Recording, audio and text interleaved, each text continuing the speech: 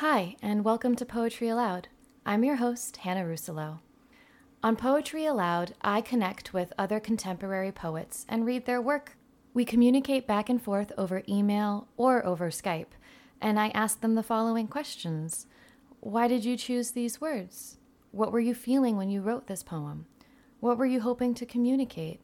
What would you like us to know about your poetry? Every week, I read one poem that they chose from their collection and one poem that I choose from their collection. Then I talk about their work and provide some insight into what they were thinking while writing and what I was thinking while reading. At the end of the show, I read some of my own poems and provide you with ways to join this little poetry community that I'm trying to create. Welcome to Poetry Aloud.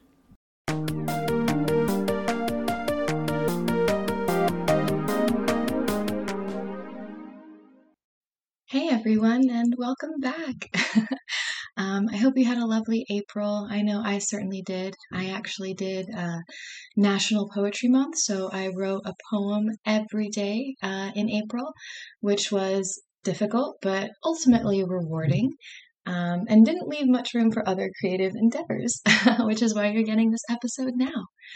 But I'm so glad to be back here with you to talk about poetry and its effervescence and yet permanence.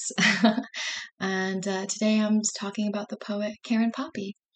Karen actually graduated from Smith, which I did too. We both went to Smith College, which, always gives a little bit of a bond, especially with a small college like Smith. And today I'm talking about two of her poems. One is from her collection, Our Own Beautiful Brutality, which, that title, Our Own Beautiful Brutality, which, Our Own Beautiful Brutality. Damn, sometimes you read something and you're like, I wish I had written that. And I wish I had written that Our Own Beautiful Brutality. I think it just speaks so well to the human experience. And then her other poem is from her very first work called Every Possible Thing, which I reviewed at hannahrussolo.com. So without any further discussion or ado, as they say, I'm going to read the poem that Karen chose for us to read today, which is called Matriarchy. Matriarchy. How was my life, through yours, made mine? Sometimes, every day, several times a day, actually, I'm lonely for you, your exaggerated movements, your voice in deep register, your compact majesty.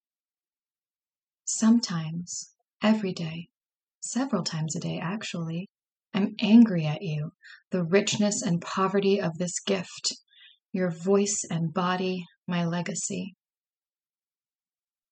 At the end of life, sable leader passes matriarchy to one female in the group who takes on her traits.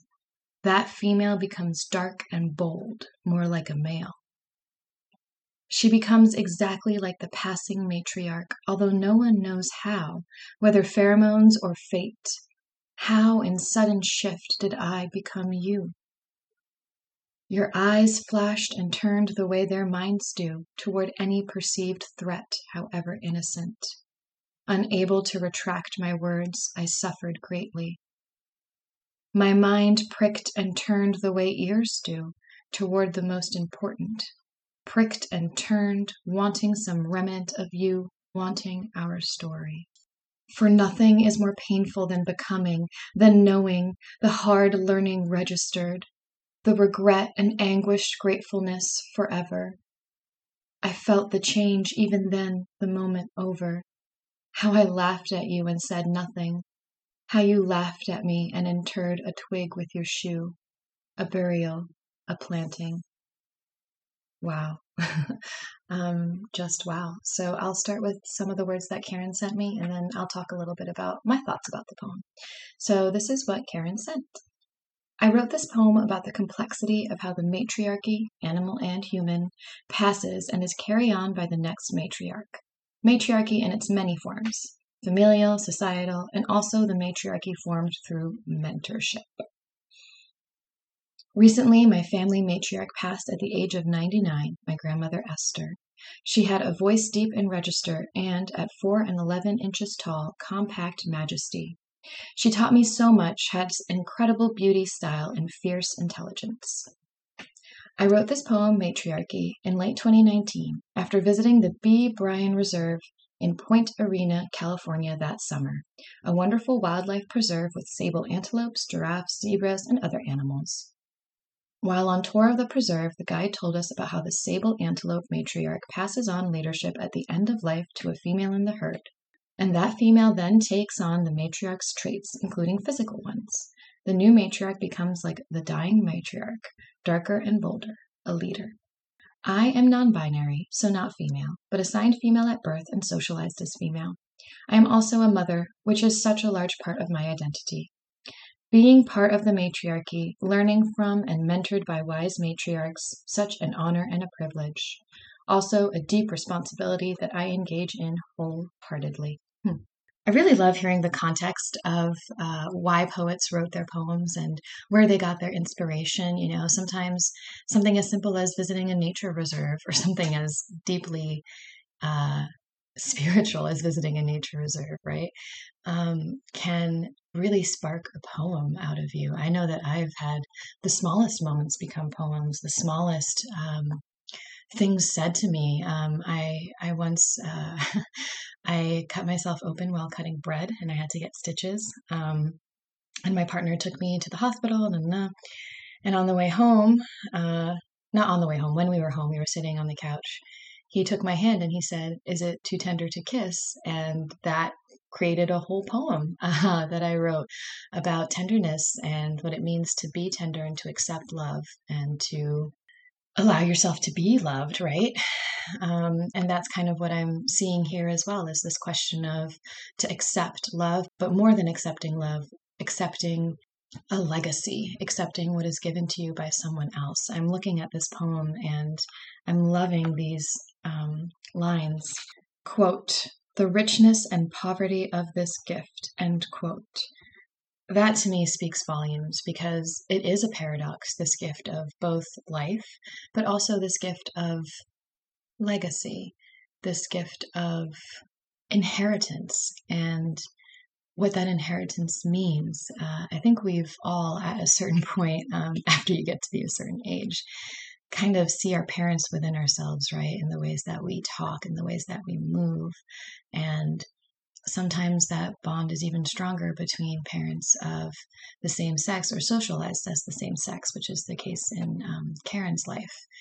And so this question of the things that I took from you that I wanted, and also the things that I took from you that I didn't really want, right? This richness and poverty of the gift of being like someone else, of taking on the traits of those who raised you. And there's this desire to want to forge your own path, but there's also this desire, and I see this so much in this poem, this desire of wanting to honor that path and wanting to be what the matriarch wants you to be, right? When you think of this sable antelope taking on the physical characteristics of the matriarch, this idea of a responsibility, a heritage that needs to be honored, that needs to be carried on. And that's that culture of care and that culture of power that continues on through generations is just astounding. There's another quote that I really love. Well, there's multiple, but this is another one. Quote, "How in sudden shift did I become you?" End quote. This kind of speaks to what I was talking about before, this whole idea of waking up and kind of noticing, oh, wow, I really do this like my mother, or I do this like my father. And kind of realizing, oh, without me even knowing, I have become a reflection of those around me. I've become a hybrid between myself and between those who nurtured me. That eternal question, nature versus nurture, this complicated legacy, this complicated history that makes a person into themselves. And that parallel is continued later on. Quote, "Your eyes flashed and turned the way their minds do toward any perceived threat." End quote. And then in the next stanza, quote, "My mind pricked and turned the way their ears do toward the most important." End quote. There's that parallel. It's the same, but different. right? For the matriarch, it's the eyes that flash and turn the way minds do. But for the persona, it's the mind that pricked and turned the way ears do. There's a connection there. There's a thread that weaves between the two of them. But in the end, each of them made it their own. And that's what I'm seeing in this poem. There's a thread that weaves all of us together, especially in a family setting. But we all make the different colored thread our own. Might change the way that it's weaved, right? Change the pattern, change the color, change the texture of the weaving, but it's still all part of the same quilt. At least in this case. I know in some cases people like to sever their threads, and that's completely fine and totally up to them.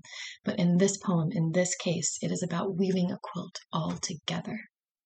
Wow, what an incredible poem to talk about and to discuss. Honestly, it brought a lot out of me, and I love it when poems do that.